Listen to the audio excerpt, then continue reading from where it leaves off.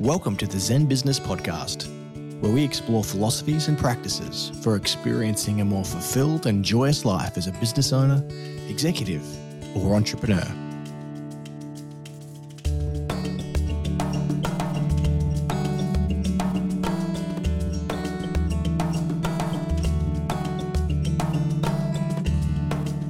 Hello and welcome to episode 34 of the Zen Business Podcast. My name is Simon Bell, and joining us on the show today is clinical psychologist, author and meditation teacher Malcolm Huxter. Mal has been practicing mindfulness for over 40 years and has been teaching it in both a clinical and public setting for more than 25. Mal originally learnt these practices from the Buddhist tradition, ordaining as a Buddhist monk in Thailand in his early 20s. He's been a psychologist since 1991 and has worked with hundreds of clients using mindfulness, compassion, loving kindness, and a myriad of other scientifically validated techniques to improve well-being.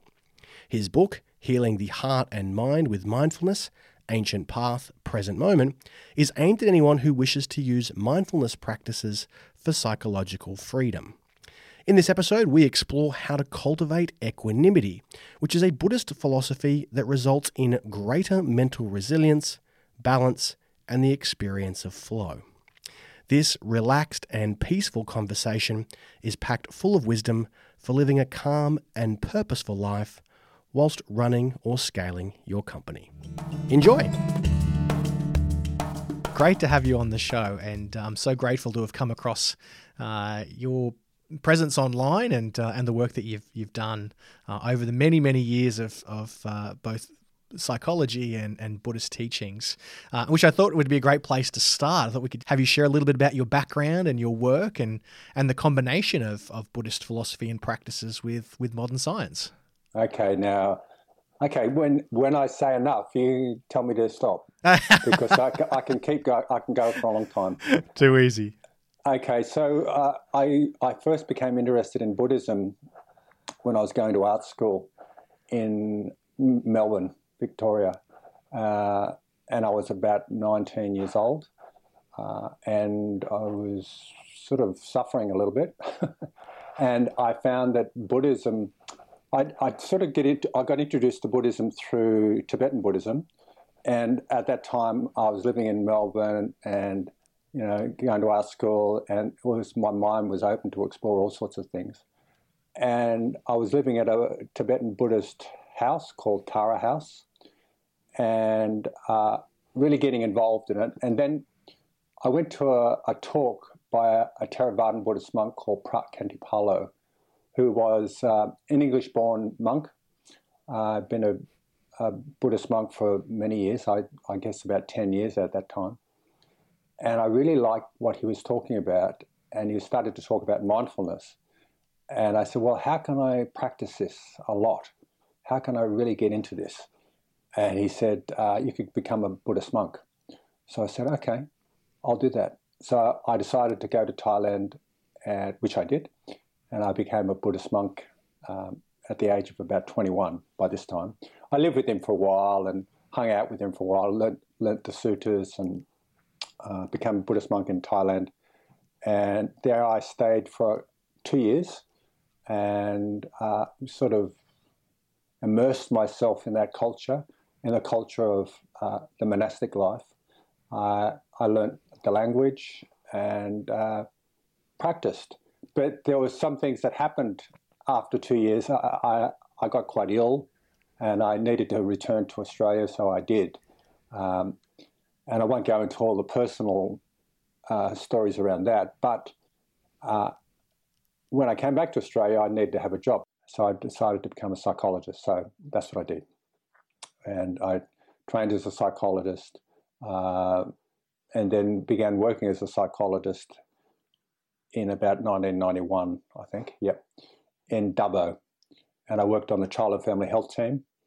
And what I realised that what I mostly brought to that position was not so much my experience, my training in university, but it was more my life experience. And my life experience, and I was a dad by then. I've got 3 sons now, So by that time, I'd had 3 sons, and I was working as a psychologist, and I was bringing all this understanding about what I did. And much of it was based on my life experience. Much of it was based on what I understood from my own mind, from my meditation practice.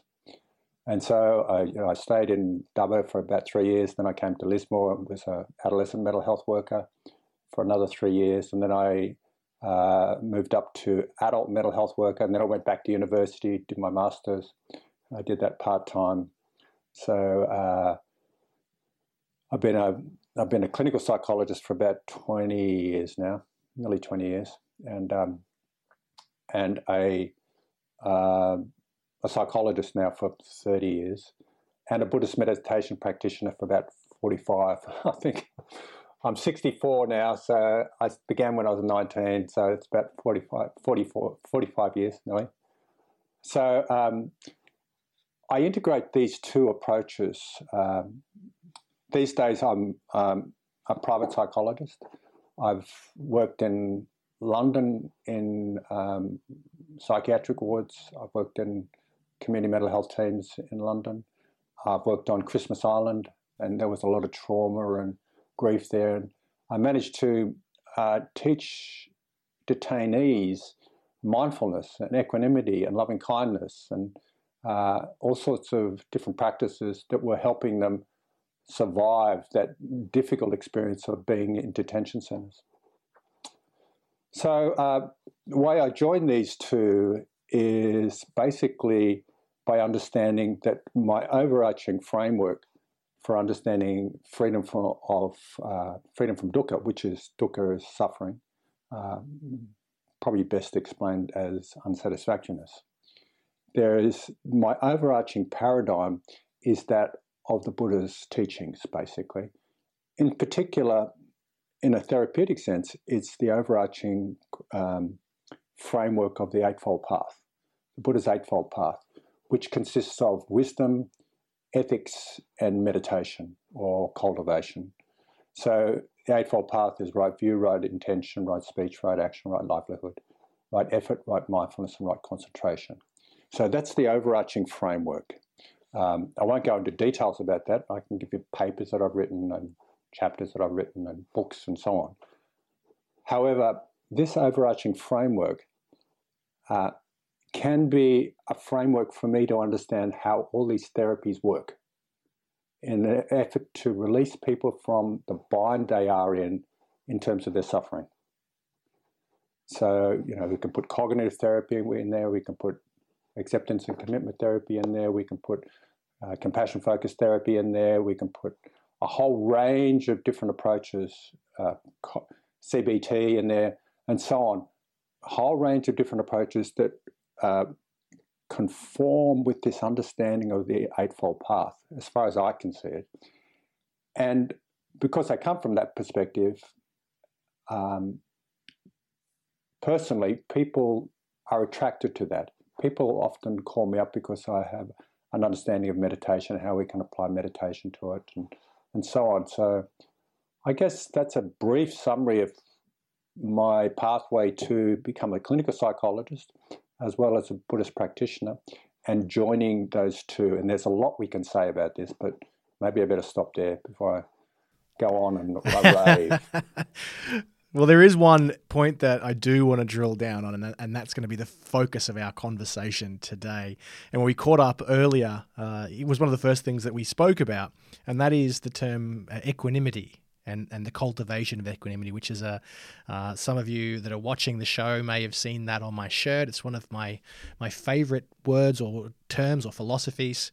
And so the minute we discussed the cultivation of equanimity, I thought that's exactly what I'd love to drill down on today. So, Mel, what is equanimity for those that may have seen the word or heard the word but don't actually understand what it means? Equanimity, as far as I understand, is this sense of being unshaken by the vicissitudes of life, being unshaken by the ups and downs of things. Sometimes I refer to equanimity to being like bamboo, because bamboo, as you know, is a very strong structure, but it's also very flexible. So it kind of bends in the wind, but in and of itself, it's quite strong. Like I know in Asia, if you ever travel in Asia, you'll see they'll do a lot of scaffolding with bamboo. So yes, it's I have quite seen a strong. that. But it is also flexible. So equanimity is like that. Sometimes we can think about equanimity like resilience, which is resilience means bouncing backness, like coming back to center, sort of being strong and resilient is this sense of equanimity. Other ways we could describe it, well, I could talk about some Pali words. There's some Pali terms for it. Yeah. Well, tell me why do you feel it's important as a practice to, for let's say, obviously for our listeners who are mostly entrepreneurs, business leaders, for busy people who experience that stress and anxiety on a regular basis, they're living big lives. Why do you think it's important for them to cultivate equanimity, and maybe what are some of the practices that they could take on to cultivate greater equanimity in their life? I think equanimity is essential. It's an essential thing. Equanimity sort of balances our perspective.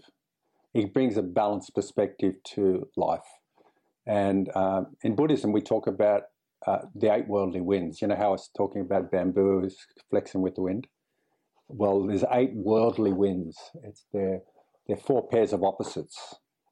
These pairs of opposites are praise and blame, loss and gain, pain and pleasure, and fame and disrepute. Another way you can understand fame is like social acceptance and social rejection. So in a corporate sector or in the business world, I'm a small business owner myself. I'm in private practice. I have to put in BAS statements. I have to do all these business things. A lot of the time, it's a lot of admin. I don't have any admin workers. I don't have any receptionists. I just operate by myself. One has to be balanced. One has to accept the fact that it's inevitable we're going to lose things. It's inevitable that not everybody's going to like us. You know, some people are going to blame us for things. It's inevitable that there's going to be some pain in life. Life isn't always successful. It's inevitable that we will fail and we will succeed. You know, there's going to be failures. I think there's a book called, I think there's a talk by Pema Chodron called Fail Again, Fail Better, something like that. Equanimity gives us the capacity to bounce back in these vicissitudes of life.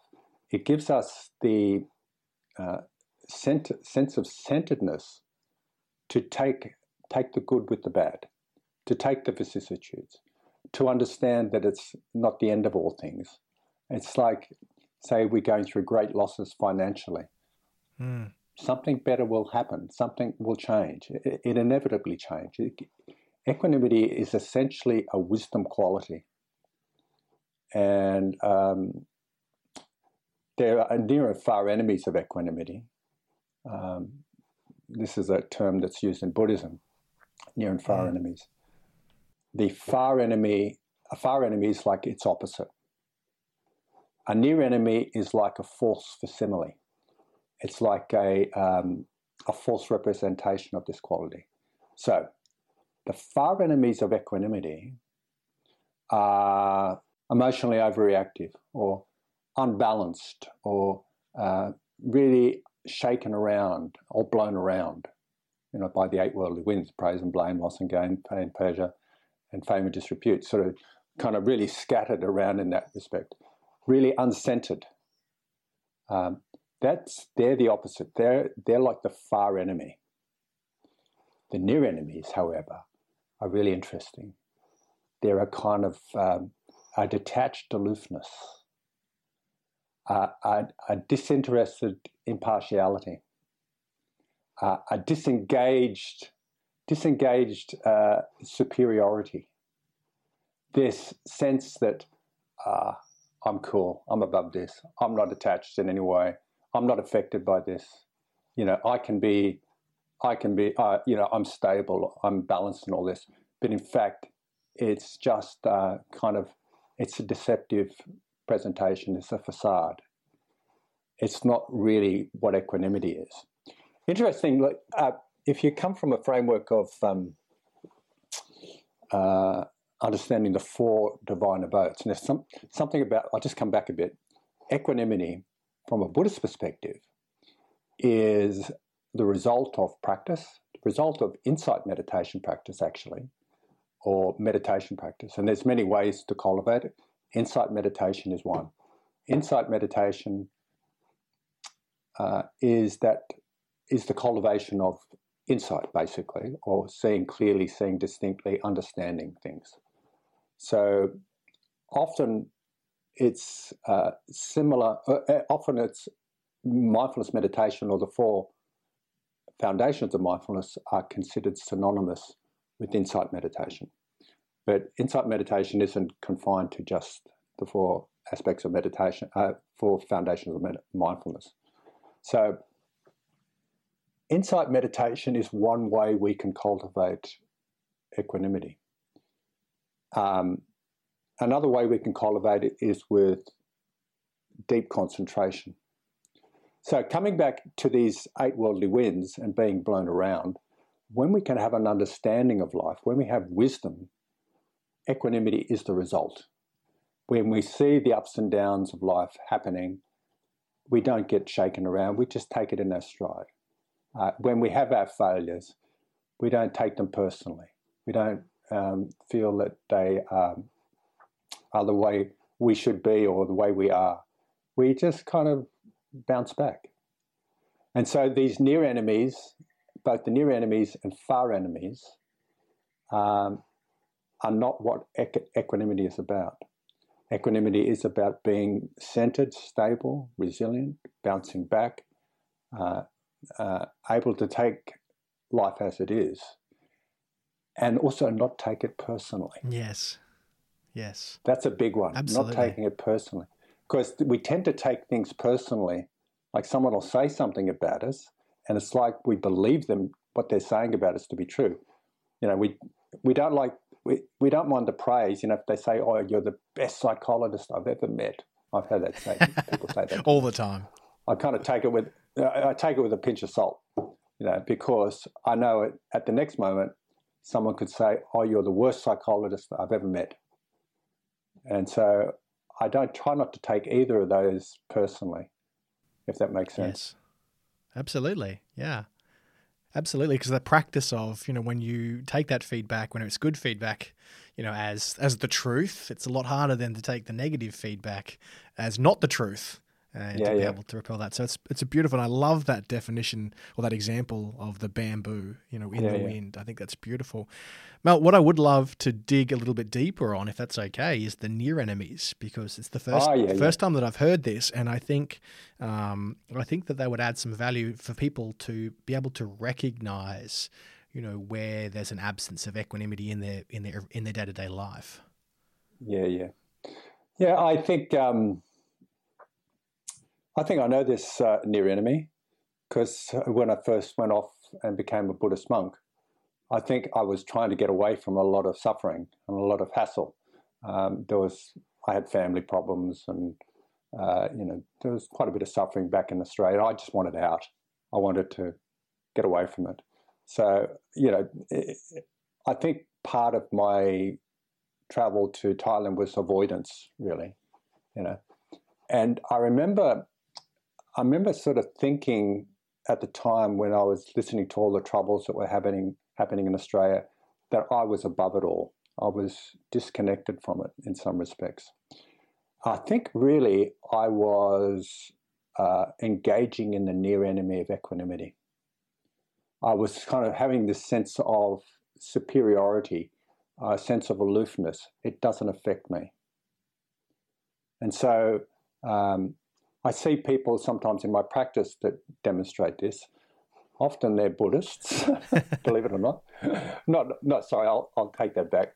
Sometimes they're Buddhists, and they're kind of rising above it all. One time, for example, I had someone who has been in a relationship for 7 years, and the person had decided to drop them and to break the relationship off. And they came in and saw me, and they said, "Oh, look, I'm okay. I'm risen above it." In fact, they were dissociating from it. They said, "Look, I'm cool. I don't care." It's that kind of not caringness. And clinically, we have something called dissociation. Dissociation is where the connections between behaviors, thoughts, sensations, and knowledge all get kind of split and cut off from each other. So people are not really connected with reality. It's a coping skill, and sometimes we need it, especially if we have a trauma. We need to dissociate from that trauma to get through. But the healing of that trauma is about re-engaging somehow to actually experience what we're experiencing, to process the events, to allow them to process in our minds. It's called exposure in therapy, but it's being able to re-engage with the emotional affect or the emotionality of that experience so that we can process it and let it go. So often the near enemies are coming out when people aren't willing to engage in something, aren't willing to connect. So, this process of near enemies and far enemies, the way we deal with the far enemies, which are the direct opposites of these qualities, is to cultivate that quality. Like the way we deal with emotional overreactiveness, the way we deal with kind of falling for the eight worldly winds or blown around by the eight worldly winds, is by cultivating equanimity. And I can talk about cultivating equanimity a little bit later. But the way we deal with the near enemies of a particular quality is not by cultivating that quality anymore, but it's by looking towards another quality. And for equanimity, the near enemy of equanimity, what we need to cultivate in particular is compassion. So you think about someone who's sort of cut off, disengaged from feeling what's happening in the world, saying that they're equanimous, but in fact they're just presenting as the near enemy of equanimity. They're kind of retreated into this space of being cut off from the world. They're not engaged.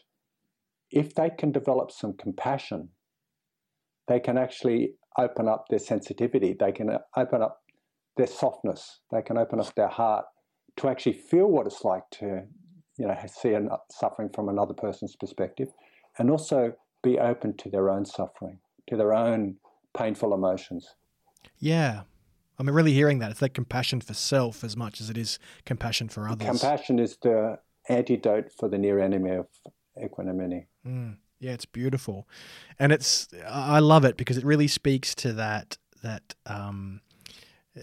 the difference between trying to transcend an issue whilst still at some level, believing it's there, believing it to be true, and it still has an influence or an impact over your way of operating, as opposed to acknowledging it and possibly even leaning into it and accepting it and having it disappear in that process. Yep. Is that correct? Yeah, absolutely. I'm thinking of that term called spiritual bypass. Right. I don't know if you've heard of that, spiritual bypass, that term. It's when people need to go into personal issues. Like, this happens to me. I see this all the time. People who choose to go and meditate, they choose to go somewhere off and go to the monasteries or something like that as a way of avoiding something that's happening in their personal lives. And I'm bringing up myself as an example here. I had a lot of stuff going down when I was an adolescent in my home. And I can see back now that I wanted to escape it. I didn't want to face up to it. But that was the only thing I could do at the time. So if I continue to escape it and not look at it, not process it, not go into it, not see it through and understand it by avoiding it, like going off into the monasteries and pretending not to acknowledge my family, for example, then that's called spiritual bypassing. It's kind of like a loop around it. We think we can fix it up by getting enlightened, and we just go for enlightenment, but the fundamentals haven't been processed yet. So there's a bit of a controversy about this. Some people say, well, you don't need to do that stuff. You don't need to go into therapy or anything like that. But from my personal experience, I've noticed that it can actually block progress in meditation.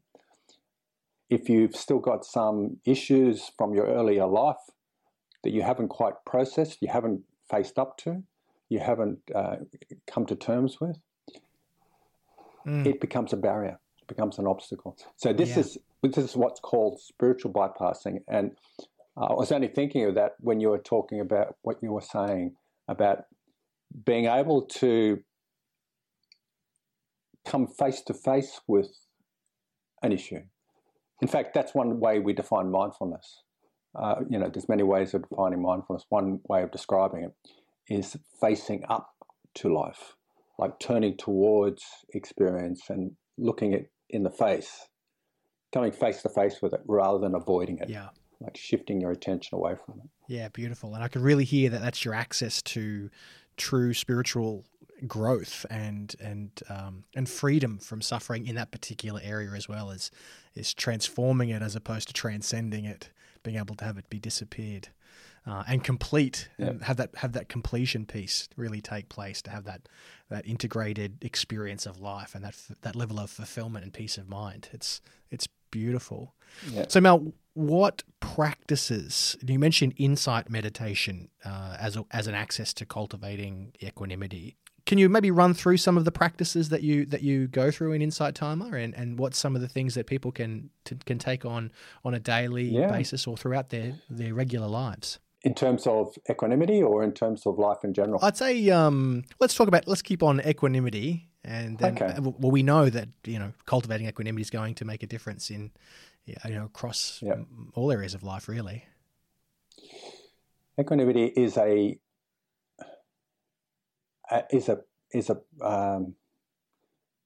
result of practicing insight meditation. So it's the result of meditation. It's what we come to when we practice. And equanimity is also a practice in and of itself. Yes. So there's a couple of ways. Like meditation could be understood as cultivating two qualities. One quality or one aspect is serenity. Another aspect is insight. Now, with all these meditation practices, you will have effort, mindfulness, and concentration. Remember how I mentioned the Eightfold Path? Yes. Right view, right intention, right speech, right action, right livelihood, right effort, right mindfulness, and right concentration. Those three factors relate to the meditation component of the Eightfold Path. So meditation could be understood as having those three factors. Concentration, another way of describing it is samadhi, refers to bringing attention into one place, gathering attention, and putting it into one place. So it's a gathering in of attention and placing it in one space. There's a lot we can talk about samadhi. Insight meditation is more about not necessarily one space, but being attentive to a whole range of things. Generally with serenity meditation, you're just putting it in one space. With insight meditation, you can have a number of objects and you can go backwards and forwards. What you're looking for in insight meditation, usually with mindfulness, is how things change, how the nature of things, the way they change, the way they affect each other. You're looking at something called dependent origination or dependent arising, which is kind of quite a complex principle, but essentially it is looking at cause-effect relationships. So you're looking at how things work, what gives rise to that, what. how things change, the characteristics of experience, like how everything is impermanent, how everything is interdependent, and how everything is not self or empty of thingness, and how everything that's conditioned is essentially unsatisfactory because it changes. I'm laughing about that, but you've got to have a humorous perspective on it. So insight meditation is that. Insight meditation emphasizes inquiry. Serenity aspects of meditation emphasize absorption. Now, coming back to equanimity. When you pay attention to something, and I'll give you one definition of mindfulness that I've heard, or one description. Mindfulness refers to remembering to bring attention to immediate experience with care and discernment. That's from Bhikkhu Bodhi, by the way. Remembering to bring attention to immediate experience with care and discernment. That puts it in a context of wisdom and ethics, because you're applying care.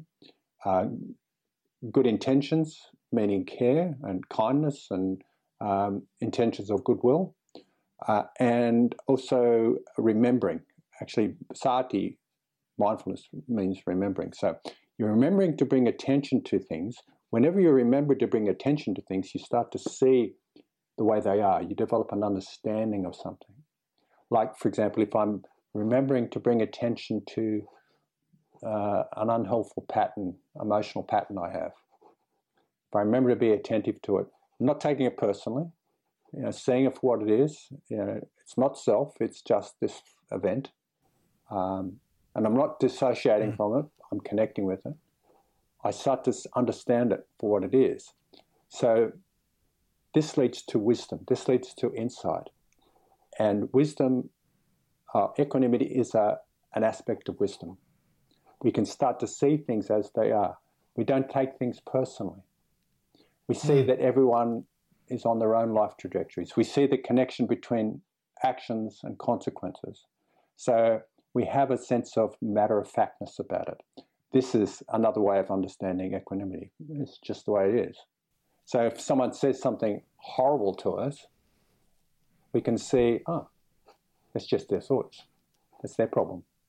Yeah, actually, I could really hear the access to then flow state then, because there is that. I sometimes refer to it as that increasing your layer of Teflon as things just slide off. Slide off. Yeah. So coming now to the other way of cultivating equanimity,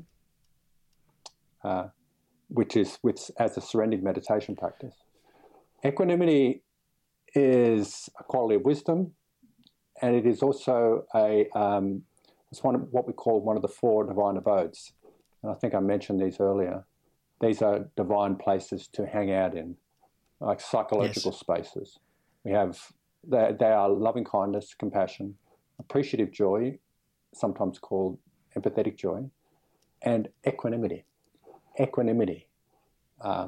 And this is, equanimity sort of balances these heart qualities, and in itself is balancing. But so what we can do is, if we can get some inkling of equanimity somewhere in our hearts, or maybe we can be reminded of someone who is really peaceful, or we can have a moment of peacefulness in our daily life somewhere, or we can nourish it somehow, then we can latch onto it. We can, when I say latch onto it, not in a grasping, clinging way, but like directing our attention to it. Serenity meditation practices is all about where you direct your attention. And I think I mentioned it this morning. There's something by William James, the forefather of psychology. He said something like, what we attend to becomes our reality. So with serenity meditation, you're choosing to pay attention to a particular thing. And with this, if it's equanimity, you choose to pay attention to something that stimulates, or something that reflects this quality of equanimity. As you go into that, you enrich it. You enrich it with somatic experiences or recollections or memories or imagination in some way. And in that way, you're making it stronger. So you're going deeper into this space of equanimity. Then once you're in there, once you've got it sort of running, you begin to absorb into it. I'm talking about the processes of serenity meditation. Serenity meditation is all about absorption into a quality. So you absorb into this quality, and then it becomes you. Yeah, that's beautiful. Mel, I know you're about to head into 5 weeks of retreat, or 5 or 6 weeks of personal retreat. And we spoke this morning, and we really hit it off, and the idea of coming on and speaking about equanimity really resonated and got me excited. And so I appreciate you jumping straight back on a call to actually record the podcast, hours after the pre-production meeting. So I appreciate you giving me and our listeners the time and sharing this wisdom. Sharing your wisdom with us. You're welcome. You're most welcome. It's pleasurable. Thank you. And I know people will, and I'll put the link in there to Insight Timer if people haven't downloaded Insight Timer before, to use that as a tool or a guide for their meditations, for them to do that and obviously to find your meditations on there. I'm sure they'll make a massive difference in their lives. Thank you for listening to the Zen Business Podcast. Wherever you are right now in the world, I'm grateful for your time, for your attention, and for allowing my guests and I to be part of your day. Please like, comment, or share if you feel moved to do so. And if you'd like to match faces with voices, you can jump over to our YouTube channel, where you can find all of the episodes that we have filmed so far. Thank you once again, and until next time, stay safe, be kind, and enjoy the now.